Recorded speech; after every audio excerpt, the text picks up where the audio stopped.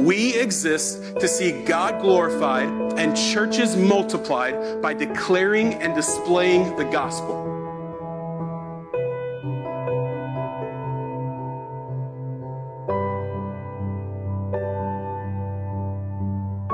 And when we say God glorified, what we mean is that we exist for the purpose of seeing God receive praise, worship, honor, glory, credit, and fame. We believe that he is due, and so we want to spend our lives, our words, everything pointing back to Jesus. Right? It's why when you come here, we say our one desire is that when you leave here, that you'll marvel at Jesus more. But the reason that we chose the name Emmaus, the vision of our church, is that we want to be a people who declare who Jesus is from all of the scriptures.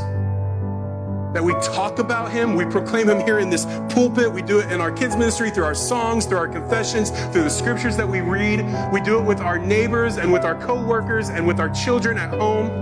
That we are a people who declare who Jesus is, and that as Jesus is being declared, hearts are burning with the truth of who he is, and eyes are being opened to believe it, and there's faith being planted in the hearts of men and women. We want to see this transformation take place in people all across our city.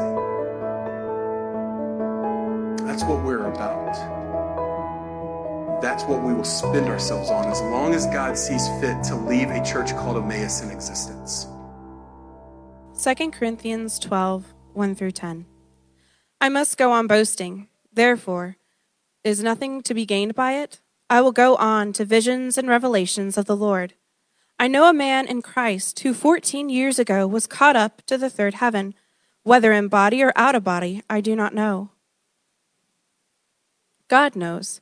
And I know that this man was caught up into paradise. Whether in the body, caught up into paradise, or out of the body, I do not know. God knows. And he heard things that cannot be told, which man may not utter. On behalf of this man I will boast, but on my own behalf I will not boast, except in my weakness.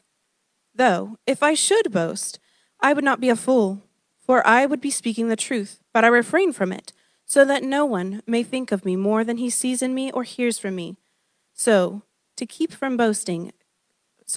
from becoming conceited, because of the surpassing greatness of the revelations, a thorn was given to me in the flesh, a messenger of Satan to harass me, to keep me from becoming conceited.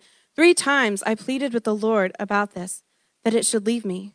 But he said to me, my grace is sufficient for you, for my power is made perfect in weakness. Therefore, I will boast all the more gladly of my weakness, so that the power of Christ may rest upon me. For the sake of Christ, then, I am content with weakness, insults, hardship, persecutions, and calamity. For when I am weak, then I am strong.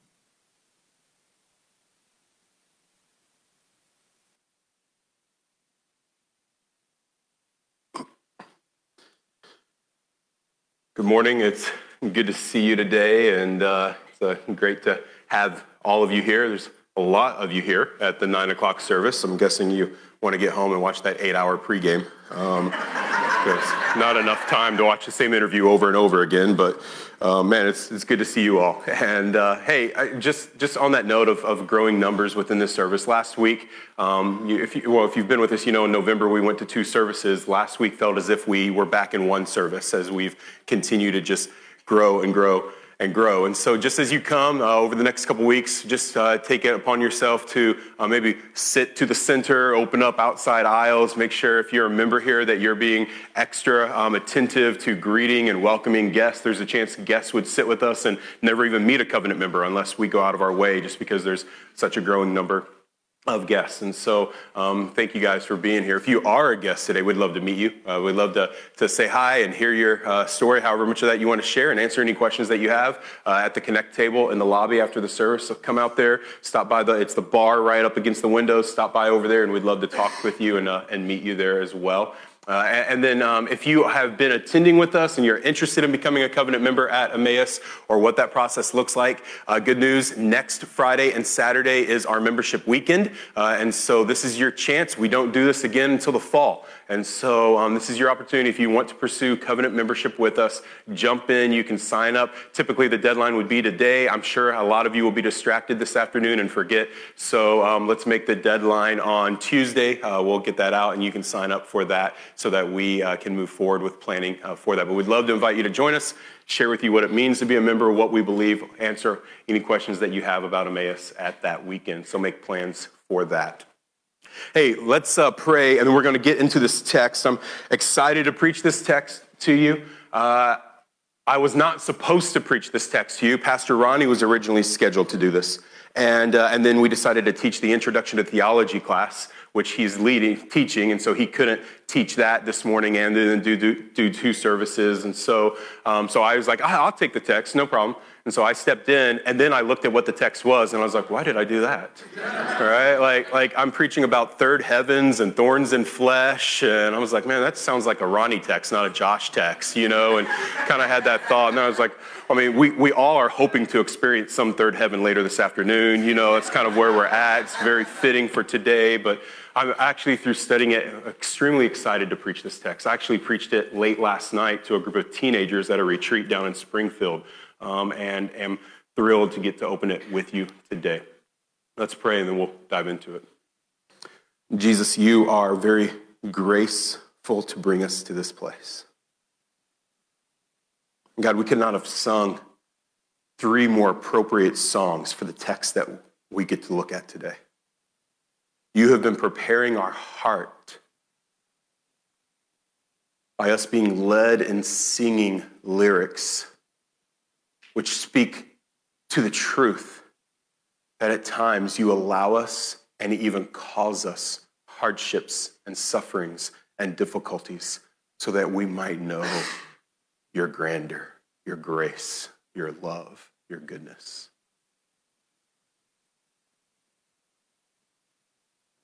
Father, I know that people come into this room who are in suffering and hardships, who are facing insults, calamities and persecution and difficulties and pain and sickness. And I pray that today's message would not rest upon their hearts in a heavy, hard, careless, minimalizing way to their suffering. But may it speak to their suffering to give it purpose and to bring hope in it. I pray you would do this today. Spirit, preach a better sermon than I prepared. Speak to our hearts. In your name, amen. Amen. We're nearing the end of 2 Corinthians, 2 more weeks in this book. And here in this part, Paul's concluding what we have referred to as his fool's speech. So if you remember in chapter 10, Paul takes a turn of tone and he begins to be aggressive and sarcastic with those who are the false teachers and apostles within the church at Corinth and those who are following them. He begins to use sarcasm. Pastor Sam pointed out very well for us last week. He uses sarcasm to point out the folly within these false teachers and their understandings and their boasting of their own strength. And so Paul has gone through a series for us of things to boast about. Last week particularly, he boasted about his credentials. He said, hey, you're a Jew, well, I am too. You're a Hebrew, I am too. You're a descendant of Abraham, I am too. You're a servant of Christ, I'm a better one than you are. I am talking like a madman, right? He was like put back with his own boasting. He was like, every now and then throughout his boast, he just like pauses to recognize he is talking like an idiot. Right, this is ridiculous. Why am I going on and on and on about how much better I am than you? And he's doing it to point out the fallacy within their own understanding of comparing themselves to others. But then last week, it's as if he pulls the rug out from underneath their argument. He's boasting about being a Jew and a Hebrew and a better servant of Christ. And then he goes, and here's why. Because of all the suffering that I've experienced. Right, he goes through a list of things for us. He says, I've been imprisoned more than you. I've been imprisoned more than you. I've been beat more than you. Nearly died several times. 5 different times I received 39 lashes. 3 times I was beaten by rods. I was stoned and left for dead, shipwrecked 3 times, floated at sea for 24 hours. I was constantly in danger from rivers and in danger from robbers, in danger from the Jews and in danger from Gentiles, in danger in the city and in danger in the countryside, in danger at sea and in danger from false Christians. I couldn't go anywhere without facing danger. My life was anything but safe, anything but comfortable. He says, I had many sleepless nights. And through hunger and thirst, and often without food, I was in cold and exposure to the elements. And then he says, and to top all of it off, I battled daily with anxiety on behalf of the church. Daily wrestled with this mental sickness of anxiety on your behalf. Paul just listed off a whole series of sufferings. And many of his sufferings are on behalf of Christ. Right? As you look through him, like he's being imprisoned and he's being persecuted and he's being beat because he's sharing Christ. He is suffering on behalf of Christ. And guys, some of his sufferings aren't particularly on behalf of Christ. They're just sufferings that happen. Right? Going without food and sleepless nights and being shipwrecked. And there's sufferings that just happen from being in a broken world full of suffering. And so Paul goes, hey, I can boast about all the things you can boast about, but I can also boast about things you can't even touch. Here's my suffering. Today, Paul uses the trump card. In today's text, he plays the ace of spades. It's as if in this battle between him and the false teachers, today he drops the nuclear bomb. It's the play to end all plays in this argument.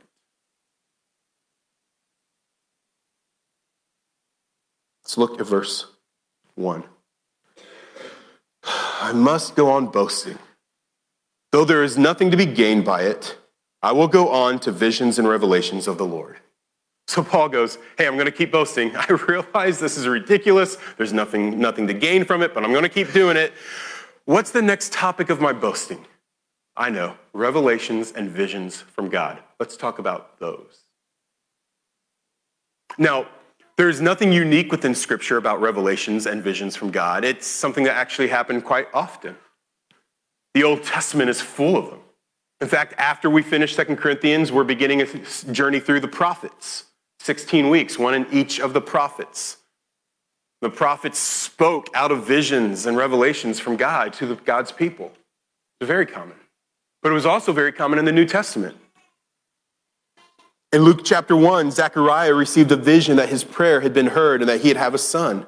In Matthew 17, Jesus' transfiguration is called a vision given to Peter, James, and John. In Luke 24, the women who went to Jesus' tomb said they had seen a vision of angels telling them that Jesus was alive.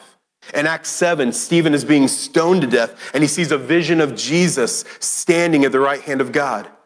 In Acts 9, God speaks to Ananias through a vision and instructs him to go tell Saul about the gospel. In Acts 10, 19, and 11, Peter has an ongoing vision of unclean animals descending and ascending back and forth from heaven, giving him permission to take the gospel to those whom he had previously seen as unclean to receive it.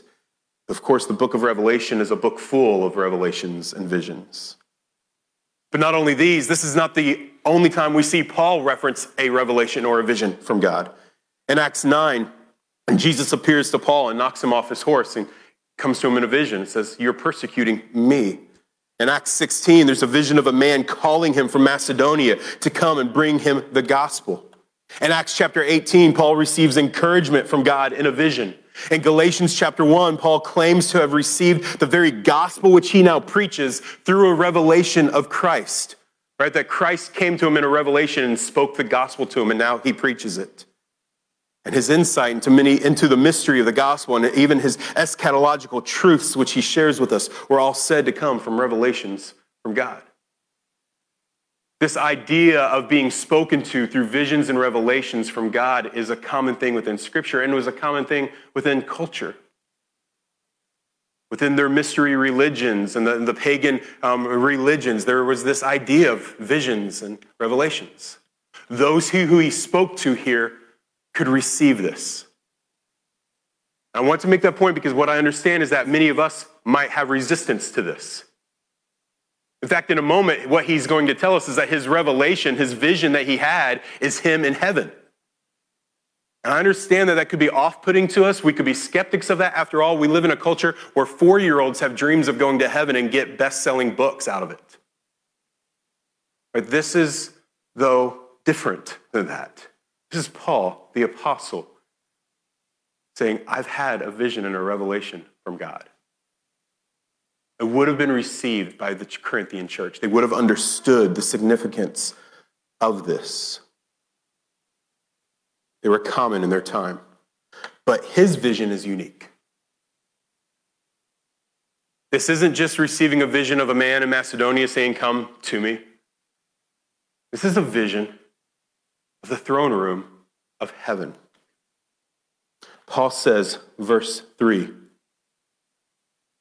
actually verse 2, I know a man in Christ who 14 years ago was caught up to the third heaven. Whether in the body or out of the body, I do not know. God knows.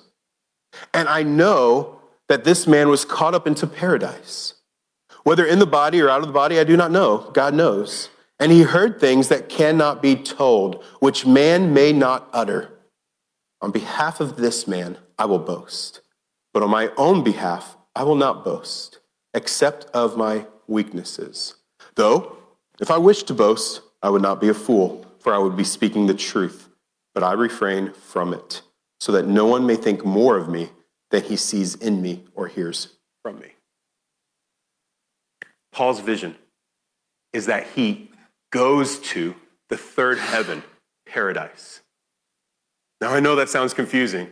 And what we do not gather from what Paul is saying is an understanding of heaven, that it has multiple layers. Paul is speaking in superlative language that they would have understood. There was an argument about what are the layers of heaven? Are there different degrees of heaven? What is the highest level of heaven? And Paul, when he speaks of going to the third heaven, what they would understand is Paul is saying, I entered into the throne room of God where God was himself. I stood before Creator God of all things. And in that place, I heard things that I cannot utter to you, cannot speak them. So, imagine this vision. Paul gets taken to heaven by God, and he stands before God at God's throne, and God speaks such things that Paul is not allowed to tell anybody else. Whether God's speaking directly to Paul, God's speaking to somebody else, Paul hears. And then I picture God going, shh, don't tell anyone. He's like, let him in on a plan, on knowledge. Paul goes, I can't speak of it.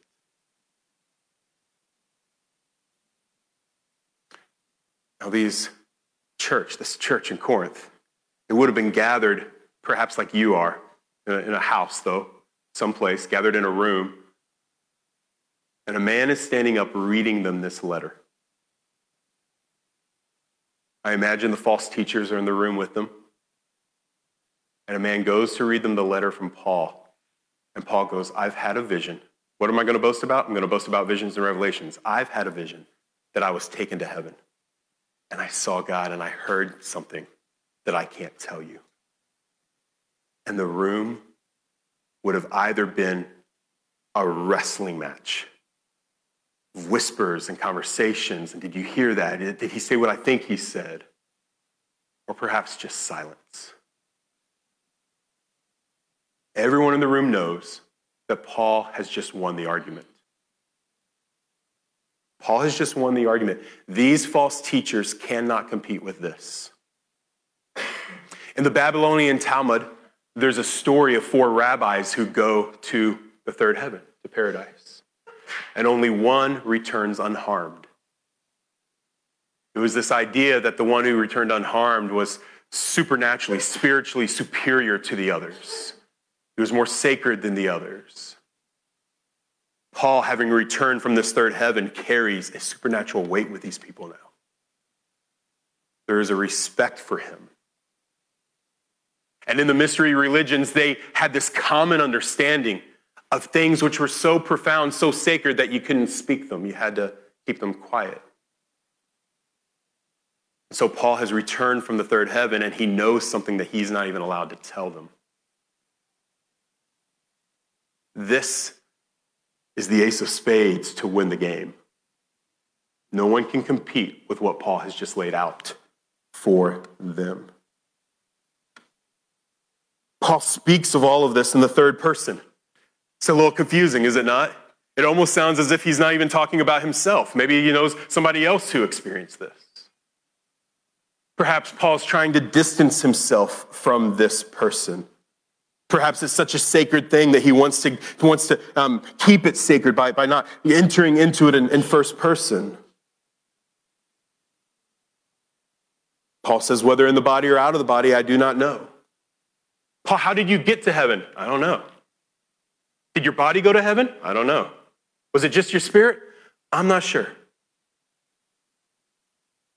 There's a whole philosophical and theological argument we can open up about dualism within this, about the body and the soul and the mind, that Paul just leaves open by going, I'm not sure what happened. For the sake of time, we'll just say if Paul doesn't know, we don't know. If Paul goes, I don't know how I got there, we're not going to figure out how Paul got there. Paul just goes, I was in the presence of God.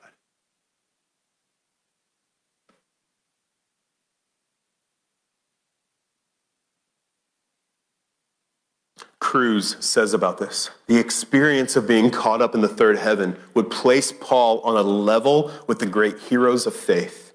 And by claiming such an experience, Paul would completely outflank and outrank his opponents. He has won the argument. He has finally pulled out the big guns. If I'm a juror trying to decide if Paul's the true apostle or if these men are the true apostle, and Paul has waited to this point to use this argument, I'm like, dude, use that on day one, right? Like we could have all gone home and had lunch already. Like, why did you wait and use that as your closing? Just make that your opening argument and the case is done.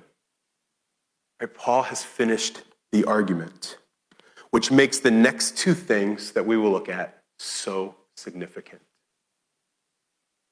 First, it has been 14 years since this vision. And we have no record of Paul ever mentioning it before this moment. For 14 years, Paul has sat on the ace of spades. For 14 years, he's held this card in his hand. He could have played it at any point, and he chose not to. For 14 years, he could have boasted of this. Won every argument with this. He says, verse 5, on behalf of this man, which man? The man he speaks of 14 years ago, himself 14 years younger. On behalf of this man, I will boast. But on my own behalf, I will not boast, except of my weaknesses. Though if I should wish to boast, I would not be a fool, for I would be speaking the truth, but I refrain from it, so that no one may think more of me than he sees in me or hears from me. Paul goes, that guy 14 years ago, I'll boast about that experience then. That was an amazing experience. But today, standing before you, I will not use that as my credentials. I refuse to. I could, and I wouldn't be a fool because it would be true. But I'm going to refrain from that. It's a word we would do well to embrace in our culture. Refrain. Just because you had the experience, just because you have the truth, just because you have the argument, just because you were right, doesn't necessarily mean you need to play that card. You would do well at times to refrain from your boasting. Paul goes, I will refrain from boasting today in that experience because I want you to see me in my weakness and receive me for who I am before you today.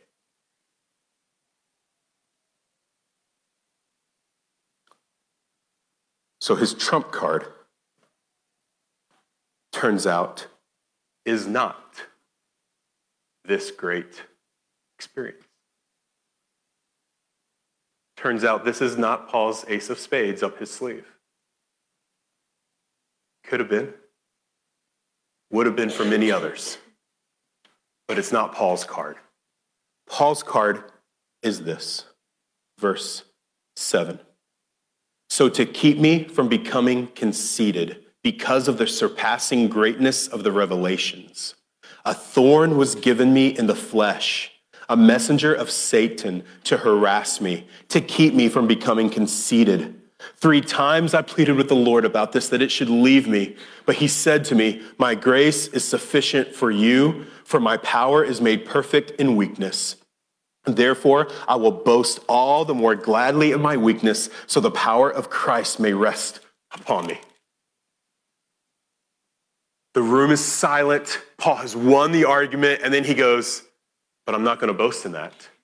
What I'm going to boast in is this. Because that was so great, and because the Lord knew my sinful heart, and that I would be full of pride because of that, he brought me low and humbled me by giving me a thorn.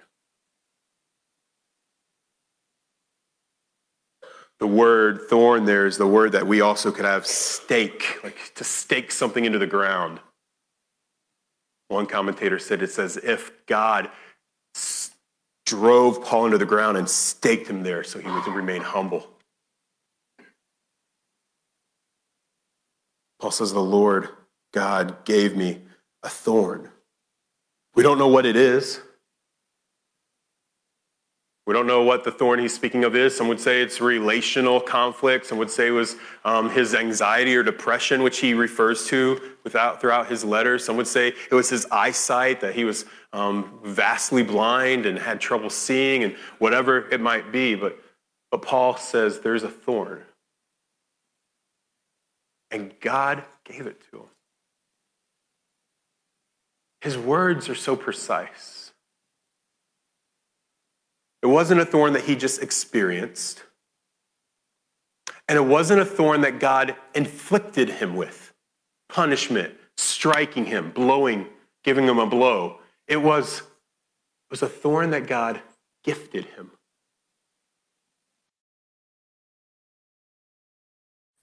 He gave me this to keep me humble. He allowed me to open this package of pain so that I would remain humble.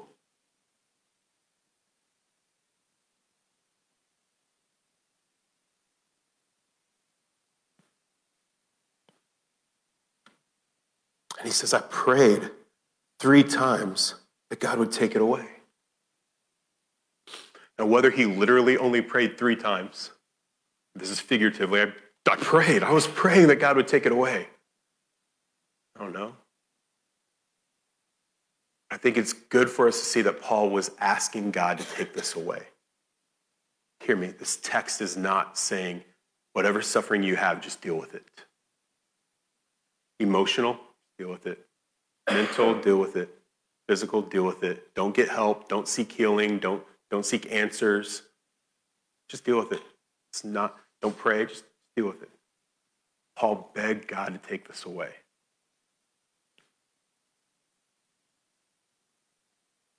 And God did not. Pastor Sam last week challenged us to give up the idol of comfort, to see the prosperity gospel for the falsehood that it is. And Paul further hits that drum here. If anyone was praying in faith and belief that God could do it, it would be Paul. And God simply says, no, I'm not taking that away. Paul's in good company. The night of Jesus' crucifixion, his trial and crucifixion, he prayed in the garden, God, there's a great thing coming for me, this death that is coming for me. If there's any way to save them that doesn't require this, would you take this away? but not my will, but yours be done. The scriptures tell us that Jesus prayed it 3 times. And the answer all 3 times from God was, no, this is your thorn. Paul has a thorn gifted to him, given to him by God, that feels very much like a messenger of Satan. It's common within Scripture. God allows Satan to come to Job and inflict him. Paul says that Satan blocked his way from coming to Thessalonica. God will even use Satan and those who follow him as his thorn at times. But Paul boasts in this weakness, because in this weakness, it says God is perfectly strong. Look at the text. Verse 9. But he said to me, my grace is sufficient for you, for my power is made perfect in weakness. Right? My grace is sufficient for you. I've not forgotten you where you're at. I haven't inflicted a thorn to you and just left you on your own. I have grace for you in the midst of that. And it's in that recognition of your thorn, in the experience of that suffering, of that pain, that heartache, it's in that place that my power is made perfect to you. Christian, there is a level and an understanding of God's grace and strength that you will never grasp on the mountaintop, that you will never find in your strong areas. You will only experience it in your weaknesses, in your sufferings, and in your failures. And God is kind enough to allow us to face those, and even at times to cause those within our lives, so that we might find our treasure in the grace and the strength of our God. So it seems so unloving of him, unless he honestly, truly knows your heart better than you do, and knows what will bring you not just this momentary happiness, but eternal joy. If he truly knows that, then whatever he allows to come to you, if it's coming through grace so that you might see him and know him fuller, is a gift. He's not out for your destruction, Christian. Christ took your destruction on the cross. He's out for your life.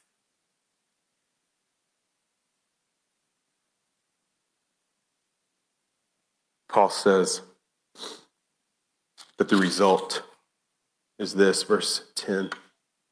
For the sake of Christ, then, I am content with weaknesses, insults, hardships, persecutions, and calamities. For when I am weak, I am strong.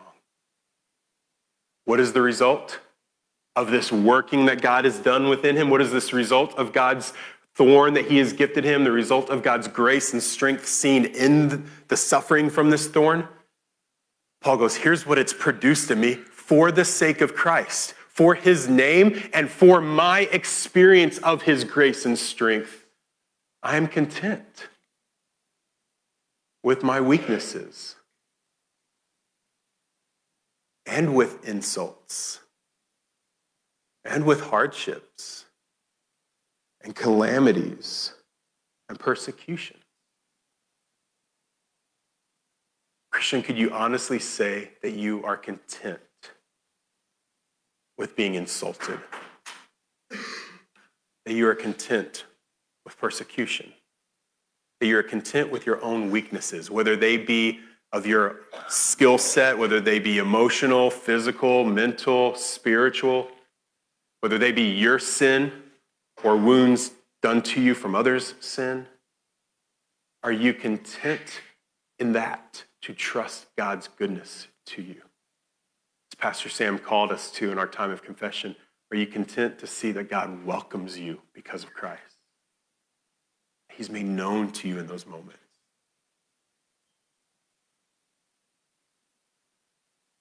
2019 was the hardest year of my life. Emotionally, physically, anxiety, stress, realization of sin and brokenness in me that I had boxed up and taped up and put away in a storage unit for years and years and years. It seemed like a year that idol of strength after idol of strength was revealed within my heart.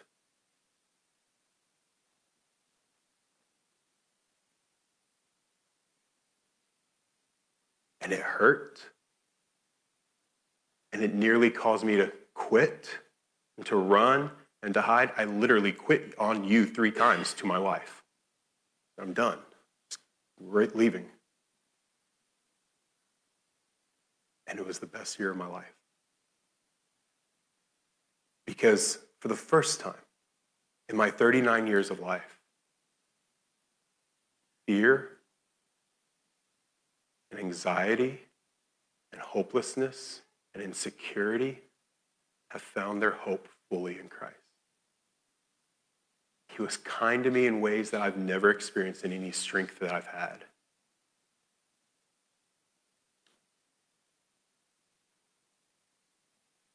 I pray that we as a church would be a people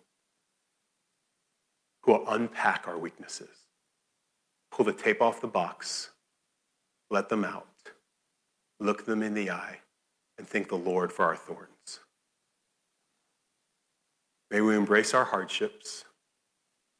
May we pray and beg God to take them away. And may He heal some of us from our hardships today and this year. May He remove them from us. He's good to do so at times. And at times, He's good not to do so.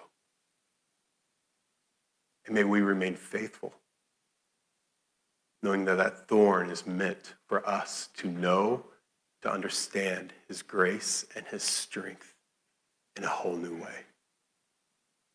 May it spur within us a faithfulness to Him. May our boast not be in our grand visions and experiences and strengths, but may it be in our weaknesses for the name of Christ and for our joy. Jesus, thank you for a text like this, which so honestly points out the idols of our heart.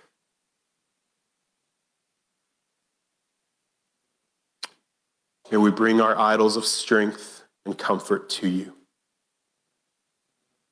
May we open up our weaknesses and our sufferings. And may we see your kindness to us in them.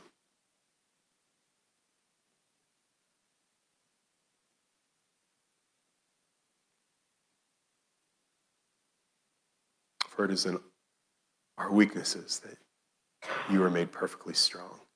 So we thank you for that. Today, would you save anyone in this room who's not trusted in you, who's not placed their faith in you? Unless there is faith placed in the person and the work of Jesus Christ, our sufferings are not met with the grace and the strength of Christ. So may our faith be placed in you so that we may know you, experience you, so we may experience the life that you have to give us. I pray these things in your name. Amen. Thank you for watching this Amaze KC podcast. More information about Amaze KC can be found available online at www.amazekc.com.